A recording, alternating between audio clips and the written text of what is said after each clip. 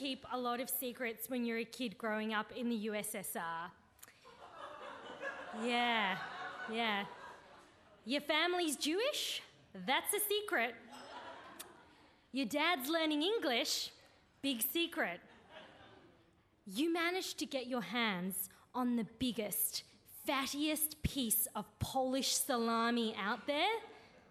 No one must know. It made for some pretty lonely lunchtimes. There were some secrets that were the most difficult ones for me to keep as a kid.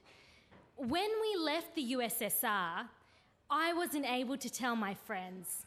So one day, on a Tuesday, I was at school, and on a Wednesday, I was gone, and I never got a chance to say goodbye. And in fact, it was actually a secret from me by my parents that we were coming to Australia for good. My mum told me we were going on a holiday, but I was a bit suspicious when she packed the piano. Needless to say, even though she promised we would, I never went back. One of the hardest secrets I ever had to keep was when my family and I made the 10-hour train journey from my little farming hamlet in Ukraine to Moscow. It was the 30th of January 1990, and it was the best day ever. McDonald's had opened in Moscow. There was no fast food in the USSR, and in fact, from the looks of the queue that went further than the eye could see and that I later learnt was 30,000 people deep, fast food didn't come to the USSR that day either.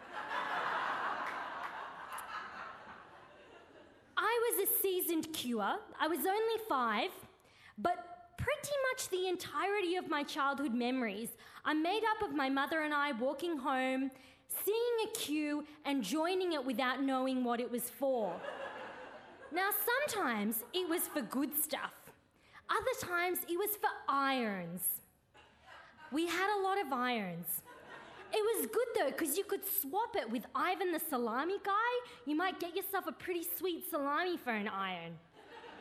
That day, the queue was the longest queue I had ever seen in my life.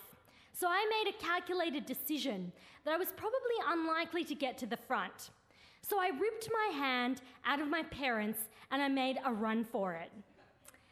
I was 5, I was small, so I was able to squeeze my way through fur coats and bearskin jackets.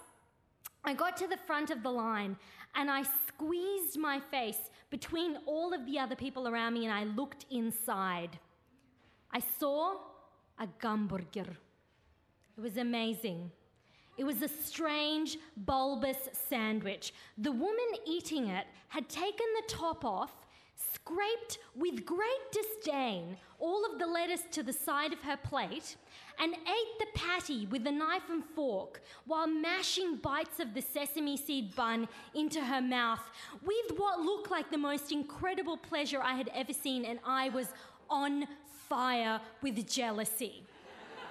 On fire. I wouldn't get to taste McDonald's for another 3 years, but when that time came, I savoured it. It was the most incredible, capitalist, brilliant thing that had ever happened to me. But that day was not going to be the day I tasted my first hamburger. I could just drink it in. I wanted to tell all my friends. Of course, in my mind, the story was way better.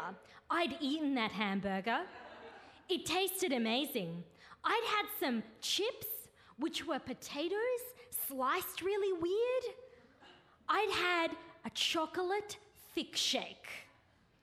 When my mum caught up with me, when she made me walk past the militiamen who I was afraid of, though I didn't quite know why, she uttered the most deplorable words in the Russian language. She said, "This is a secret. You can't tell anyone." I couldn't believe it. I couldn't tell Anastasia at kindergarten, who never shared her candy with me. Her parents were connected with people from the US who got her a video player. I'd seen E.T. at her house.